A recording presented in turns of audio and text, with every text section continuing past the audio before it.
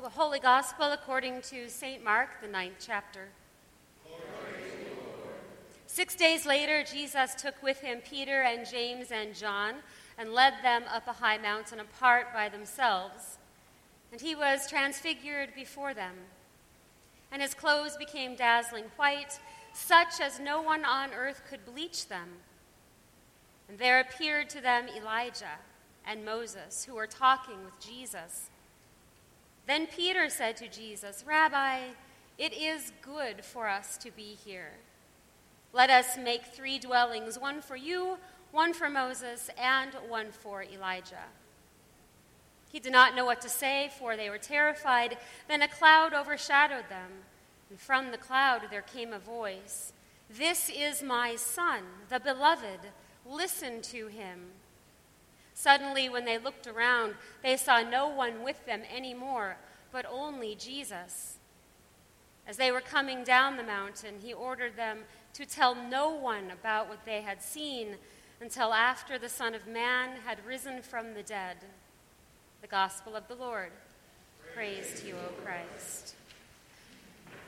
As you sit and settle yourselves, I would like to offer a word of thanks from my family to you, to this congregation, for your Caring and Wellness Committee, for taking care of us after Doug's double knee replacement. We are most grateful for the meals that you've brought to us. We've been overwhelmed by your generosity and also by your prayers. And so from Doug, from myself, from our family, our deepest thanks.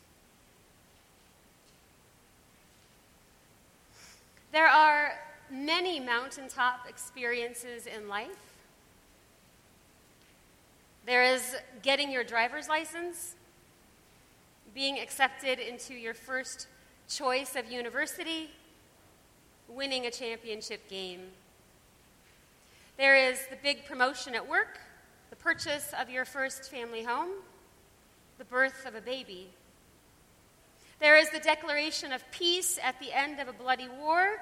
There is the release of the unjustly imprisoned.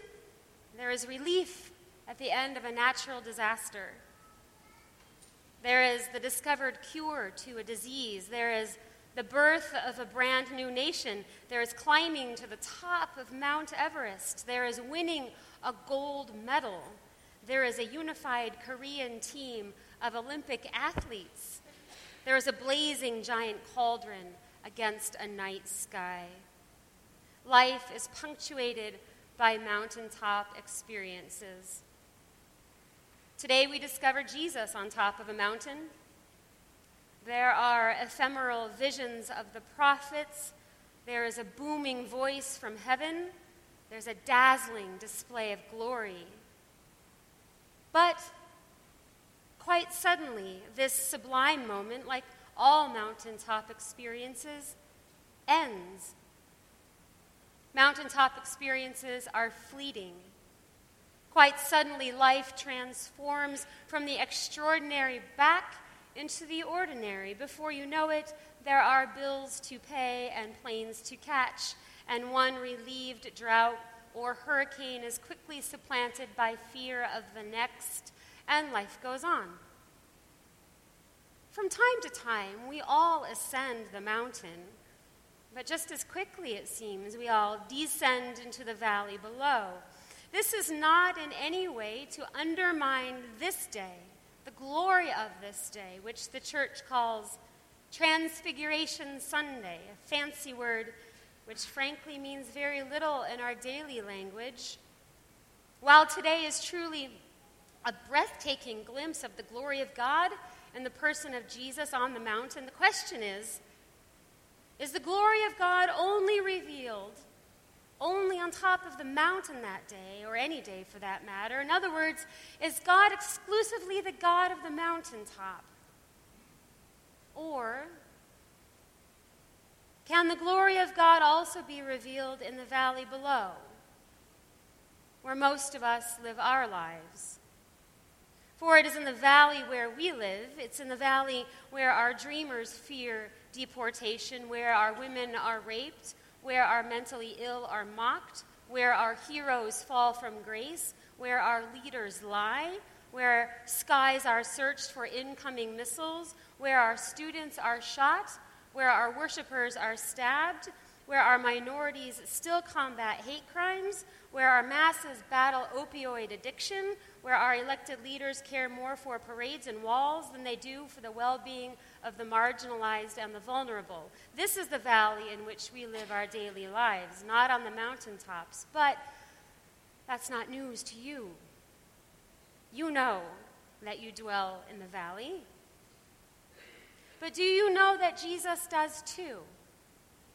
Do you know that Jesus does not proclaim lofty decrees from the mountaintops to those of us who dwell below, but rather that he journeys right down into the valley with us, that he leaves his rightful place of glory to take his place by our side? That is the miracle of this transfigured Jesus. Not that he reveals his glory on the mountaintop, but that he willingly leaves the mountaintop and descends into the shadows of humanity.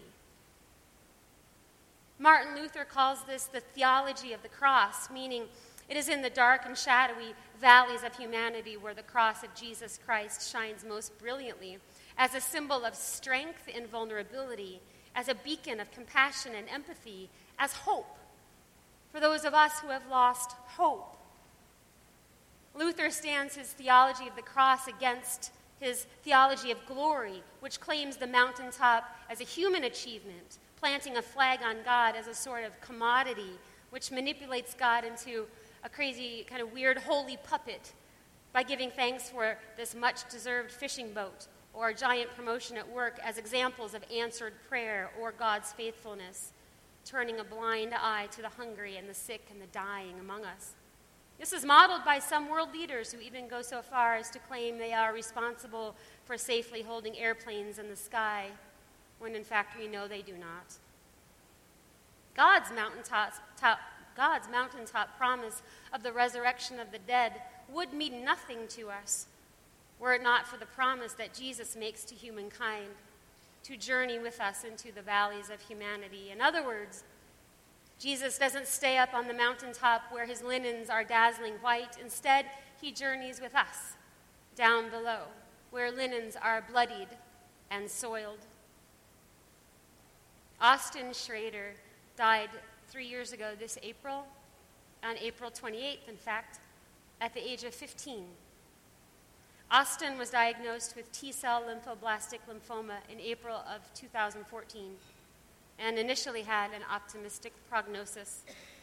However, after just over a year, his treatments failed, and doctors and family realized that Austin's death was imminent. I had the privilege of praying with Austin's family numerous times before his death and also speaking at his funeral. And although I had attended the deaths of several children in the past, this one struck me like a bolt of lightning, or like a flash, if you will. That was his nickname. Anyway, this time was different because it occurred to me this child could have been my own. I saw in him the same curiosity about life, the same sweetness, the same adoration of his mother and father, the same innocence that I see from time to time in my sons. This 15-year-old man-child faced his death bravely and kindly, thanking his nurses each time they stuck him with a needle.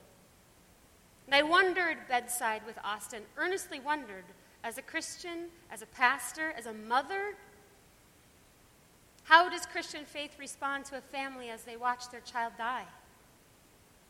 Does our faith offer promises of the resurrection of the dead and life everlasting? Yes. Does our faith assure the dying and the grieving of the grace of a glorious God who loves them no matter what? Yes. But these things mean nothing unless our faith includes the reality that this same God does not love us remotely from on high, but also descends with us into the valleys where we live, where our children die, where death closes in on all sides.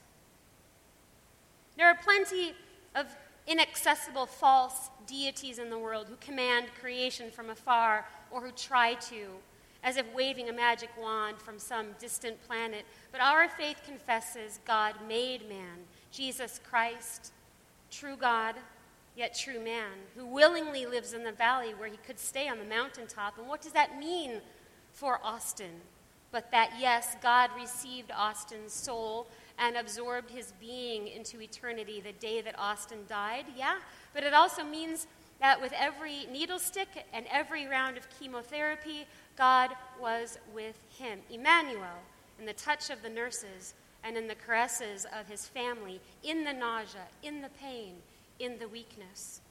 Almighty God chooses to dwell with the vulnerable in this world, with us, sacred space, holy space, always siding with the vulnerable. So what we discovered today on this Transfiguration Sunday is a God who is altogether different than anything humanity has ever known or ever will know.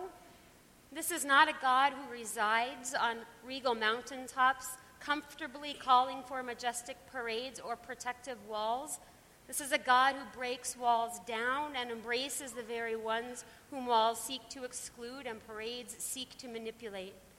And God does this by feeding the hungry, by honoring the faithless, by touching and healing the deaf, the mute, the blind, the unclean, the paralyzed, by siding with the homeless, by calming human fear, by casting out evil and restoring the victims of evil to human community, by preaching sermons of hope to a skeptical and cynical people, by offending the religious authorities, by healing on the Sabbath, by welcoming sinners and eating with them, by touching and healing an unclean woman who had been menstruating for 12 years, by raising a dead little girl back to life who was the daughter of the very ones trying to kill him.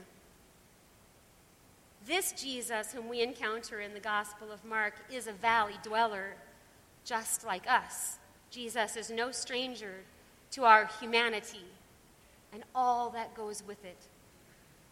Today we catch a fleeting glimpse of who Jesus really is. He is Son of God, who communes with the spirits of the prophets of old, who converses with voices from heaven, who flashes brilliantly bright, but he is also Son of Man, who forsakes all his rightful glory to live in the valley with us, to schlep through the same muck we schlep through every day.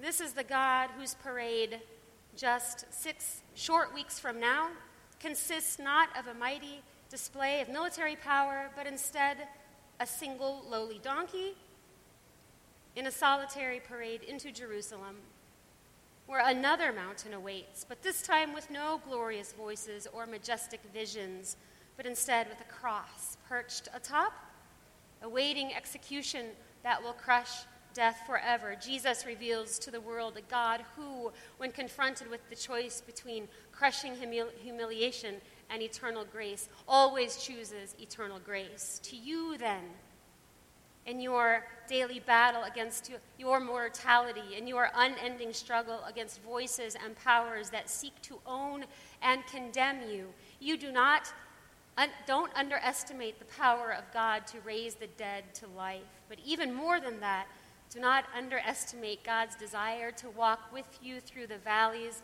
in which you live.